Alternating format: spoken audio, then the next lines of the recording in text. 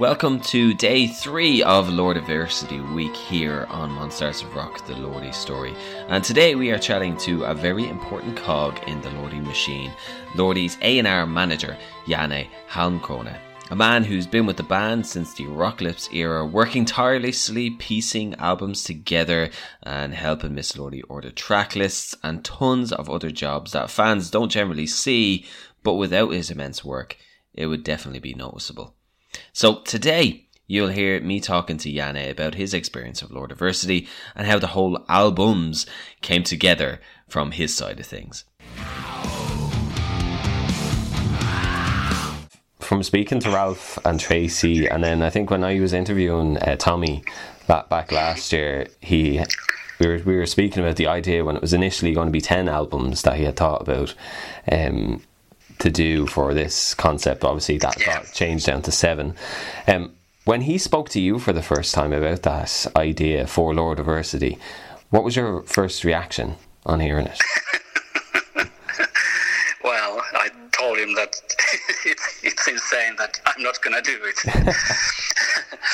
I told him on the phone that can you hear my footsteps going away? But I just thought it was totally insane, and typical Tommy. But I was kind of, after the initial idea that no, this is not going to happen, then I said, okay, I'll do it if it's going to happen. But I'm sure that Frank or at least the record company will say no. But they're all idiots, so they agreed to do this. so I had to do it. I couldn't back out anymore. So it was. Well, it is an insane idea, but of course it's very. It works well with Lordi. Yeah, exactly. And did you try to talk him out of it at all, or were you concerned that the work might be too much? No, because if Tommy has some ideas, there's no way to talk him out of it. Ever. Yeah. And were you ever concerned that, because of the amount of work that Tommy puts into all of these albums, and he's not just writing songs, he's doing pretty much everything that there is to do with the group. Were you ever concerned that workload might become too much for him, or that he might get burnt out eventually? Well, yeah, because he probably disagrees with me. He stresses a lot of things, and so. But I knew that he's going to do it. But in the end, it's always like that. That he, in the end, then at some point at the very end of the project, everything seems to be too much. But during it was, the good thing was that it was slow, because we did the albums one by one, and where we had a very long time. So the stress was very constant, but it was less than normal. Right. Until the very end, May, when we had to master and mix and do stuff at the same time and start working the artwork and stuff like that. So then it got too heavy for everybody, at least for Tommy. But he's still alive, so I guess that it worked out well. And then with your role, obviously, as A&R manager with the band, was it more intensive this time than on previous albums? Because from speaking to Tracy, he was saying there was a lot of files going between him and yourself. Say if something was recorded, that it would be sent there, and then you obviously have to tie in the record label and all that. So was it more intensive this time for you? Well, actually, thanks to Tracy, it wasn't during most of the part, because Tracy did a lot of work that I used to do before. He handled all the technical and practical things with the files, which I normally did. So, or sometimes did, not normally, but sometimes did. So Tracy helped a lot, and I really have to thank him, because he was so precious to me with this whole thing. But the very end, early May till end of May, it was more intense than ever. Because and it was very difficult, because there were so many all the albums were at different stages. Some albums were like they were still recording guitars and basses, and some albums were in the mixing phase, and some were mastering. So I mean, I would get like one Monday I would get like 2 albums mastered to check, and then some mixes, and then some recordings and stuff like that. So it was really tough at that time to like different things at the same time. Because normally when it's stressful, it's basically you're concentrating on the mixes or the mastering or stuff like that. But now it was like I got a phone call from one engineer saying that, oh, this is not, there's something wrong with this, and then mastering called me and, hey, you have to check this because I have some other project tomorrow, and I really need to listen to this master now and stuff like that. So it was very interesting. At least in the like first 2 weeks of May, they were really tough. Nice. And when it came to arranging those files and like making sure that everything's like correctly labelled and organised between everyone who needed to have them, was there any mistakes made or any files deleted when they shouldn't have been? Well, yeah, there were some like occasional glitches. Tracy was handling everything, so it was like where it was a mess basically, because I mean there was so many files at the same time, and Tommy sometimes probably forgot to mention Tracy that he needs to send this file to that, or maybe Tracy we didn't get the message or something like that. And there were a couple of times that some mixing engineers didn't have might have some like different, like there were some guitar solos missing or something like that. But Tommy, who's like he's the master of it all, so when he got the mixes, he said, hey, there's something missing here, and hey, what is this background vocal doing here and stuff like that. So it was Tommy was the master of puppets in a way. But in the end, that he made all the final decisions on everything. So, nice. Okay. But it worked quite well. I mean, surprisingly well. And I again need to thank Tracy for this, because I mean he had to handle. He had other stuff going on with his life as well. So I mean, other projects and whatever he's doing is singing lessons and stuff like that. And so it was like a lot of work for him, and he really did well. Nice. And your role as obviously an A&R manager, you have a big role to play in selecting the songs with Tommy at times and going through them, as we previously discussed on the other albums that you've done with the group. So obviously with this time coming around, 7 albums which are a mix of different genres, all within the kind of metal and rock family. When it came to selecting songs, was it trickier this time around, or were all the songs that he recorded or came up with used in the end? Well, it was easier for this time because Tommy had basically most almost everyone that he sent to me ended up on the album. Right. I mean, he had the whole albums like figured out before even I heard the songs this time. Okay. So we didn't go through the selection process at all. There were maybe some albums, 1 or 2 songs but he had some options, but basically it was like he had all the albums ready, so it was really easy in that sense for me, because I mean I didn't have to go through that, which is a bummer, because I like the process, but this is the way it went now, and I had enough work to do with choosing the studios and engineers and the scheduling everything and stuff like that. So yeah, I don't really mind. Right. And obviously one other aspect of your job with being an A&R manager is obviously arranging or helping to arrange the running order of the track list on the different albums, that kind of thing. Yeah. And obviously with there being so many genres this time around, is there anything you have to do differently, say for the disco albums, Superfly Trap? Is there anything different you have to do with that in comparison to the thrash metal album Abracadabra? Is there anything different there? Well, not necessarily on those albums, but the album number 4, or it's number 3, the progressive thematic album. Master Beast from the Moon, is it? Yeah, Master Beast, yeah, because I mean, there was this story, and I didn't, even although I read the lyrics, I didn't get the story until I got because Tracy wrote the liner notes to the album, and then it kind of opened. I mean, now I know what the story is about, but it was really difficult to understand the story just from the songs, especially when I didn't have the lyric sheets, so I didn't really know what Tommy was actually singing. Sometimes it's a bit hard to understand his English.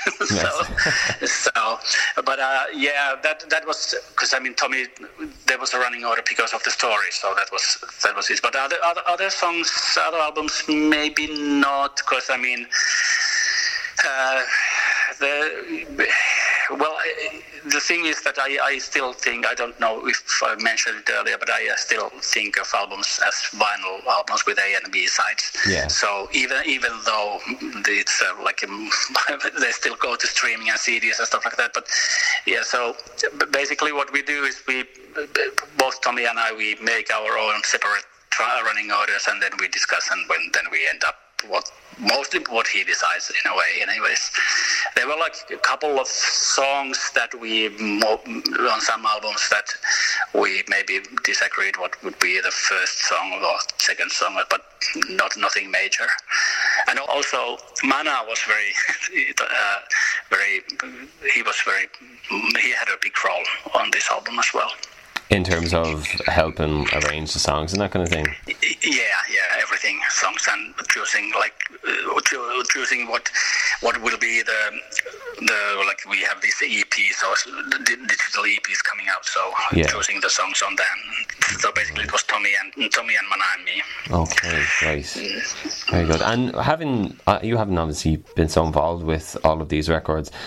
Is there any particular album or songs that really stood out to you as being your favourites? The disco album is amazing. Right. It's the first demos when I heard, I just called to Tommy that what's going on, what happened, because I mean the songs are so good. I mean the demos were so amazing already, even without, I mean I don't know what's happening. He's a disco man secretly.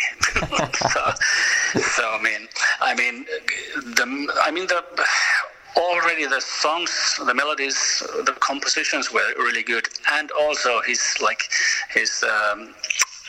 arrangements on the demos were, I mean, they were top notch, you know. Right. And I was like, what is going on? And there's not all the tracks are amazing on that. It's my favorite Lordi album ever. That's very good. And I'm sure that some of the old Lordi fans will be totally devastated with the album. And you're not actually the only one who said that about that album, which is Super Fly Trap, I think is the name of that one.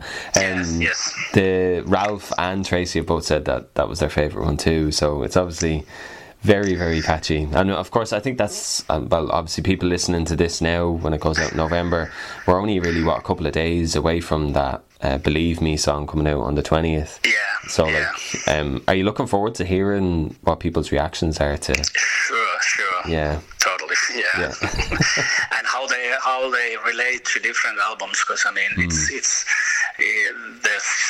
mean some albums will, of course, some people will like some albums and some probably not, but still, I think it shows it, because this shows such a new phase of Lordi in a way, that because it's so versatile and different genres and different kind of songs and different type of lyrics, and all it's so different. Some things are so different than earlier, so it's it's great. Yeah, and obviously this whole concept is so diverse, and obviously that's in the name as well. For the album. So when it comes down to the song making process and songwriting, compositions and all that, it's really going to show how diverse of a songmaker Mr. Lordi is.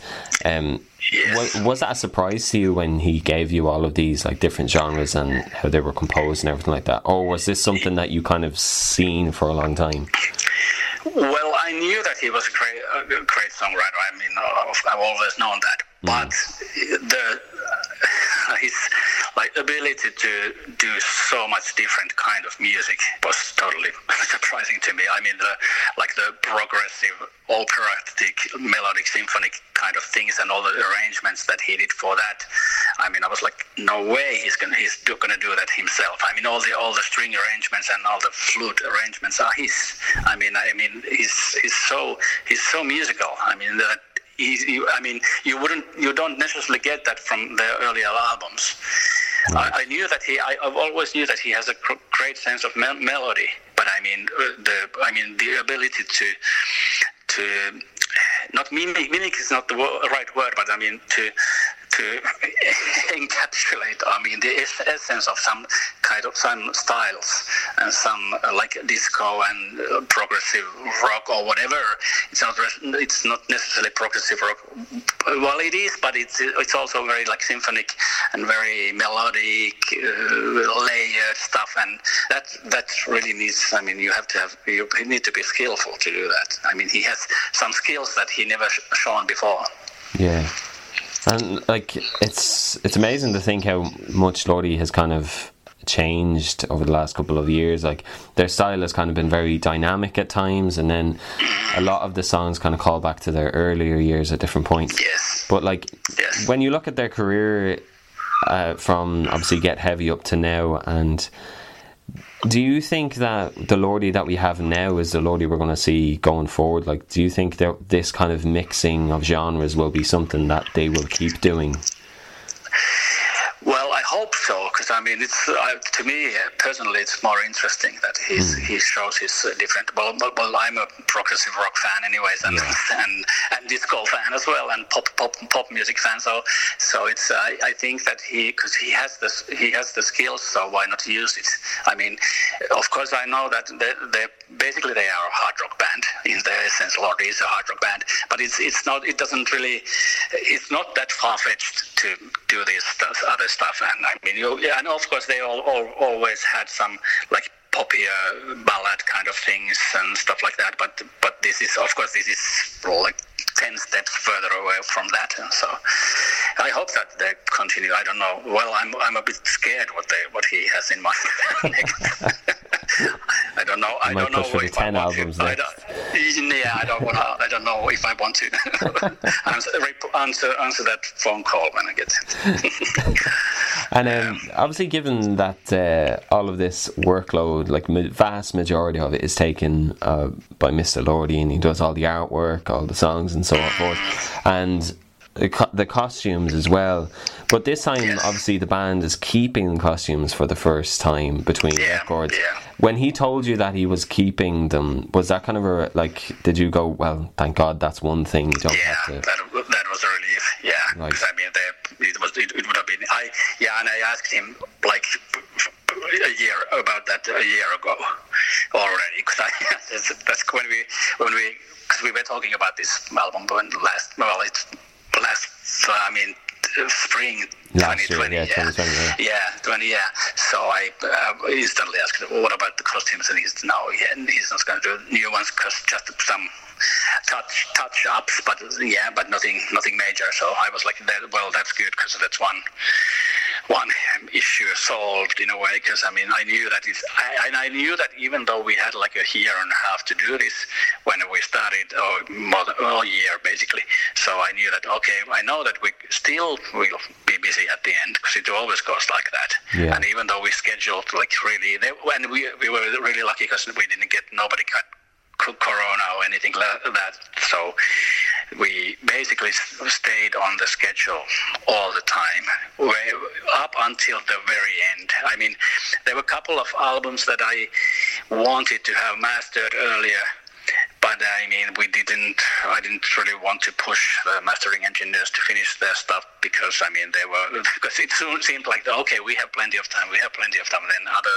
Then at the end it was like, oh, we need to have this by next week. So yeah. But there was no panicking with this one at all, because it was so well planned in a way. Yeah, like I'd say it was such a relief though to hear that he wasn't doing the costumes, because it would have been a heck of a lot of work then to try come up with new concepts. Yeah, it would have been totally insane to do them again. Yeah. I mean, he would have started them like last year, and he's also he's a person who always leaves everything to the very end. So yes, so it would have been terrible for everybody. Nice. Very good. And obviously with this whole kind of records coming to a close now, and I'm speaking to Mr. Lordy, he's kind of moving on after doing all the booklets and stuff to kind of coming up with the ideas for the music video, which will be in an amusement park, he was saying.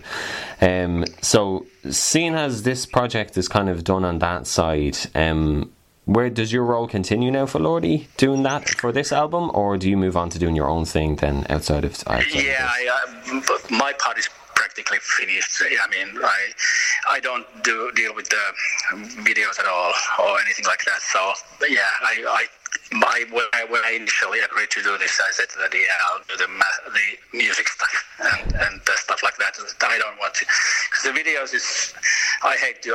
When I was back at Sony doing A&R, I always hated doing the videos, because I mean, video directors and people are even worse than musicians. So, especially keeping schedules and budgets. So I hate them. So that's why, and with Tommy, because he always has these ideas that cost more than the budget allowed. Yeah, it's very difficult to deal with those. So yeah, and well, he's directing it now as well, so it could very well go on longer than planned. But yes, yeah. Is there anything else you want to add, Yanni, before we finish up? No, I think I really liked. I mean, after all this year or more than a year, I actually really enjoyed doing this project, even though at first it was a bit flabbergasted. But but it was fun, and I really like. I mean, especially the disco album is such a. It's an amazing album, and I really hope that people. I mean, you need to kind of have throw your prejudice against Lordy into the bin and listen to the album, because I mean the songs are so good. I mean, I'm sure that people will really enjoy it, and all the other albums as well. They have their role. I really like the how do you say AOR? Yeah. AOR. The 87 kind of album.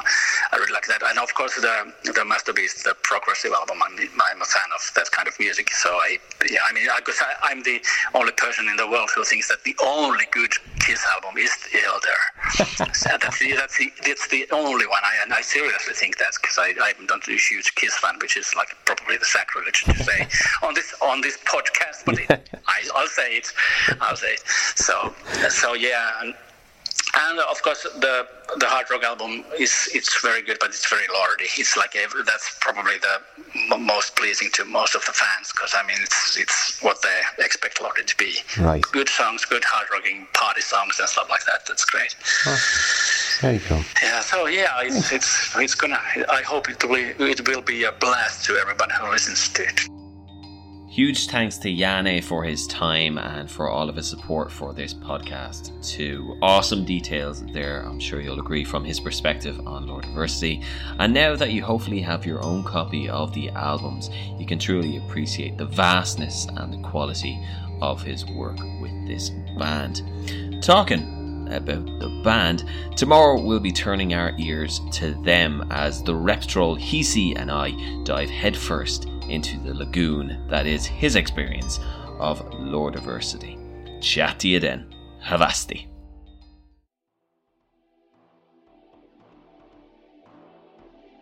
Monsters of Rock, The Lordy Story is a true metal podcast production. The show is presented, produced and written by Matthew Kessie.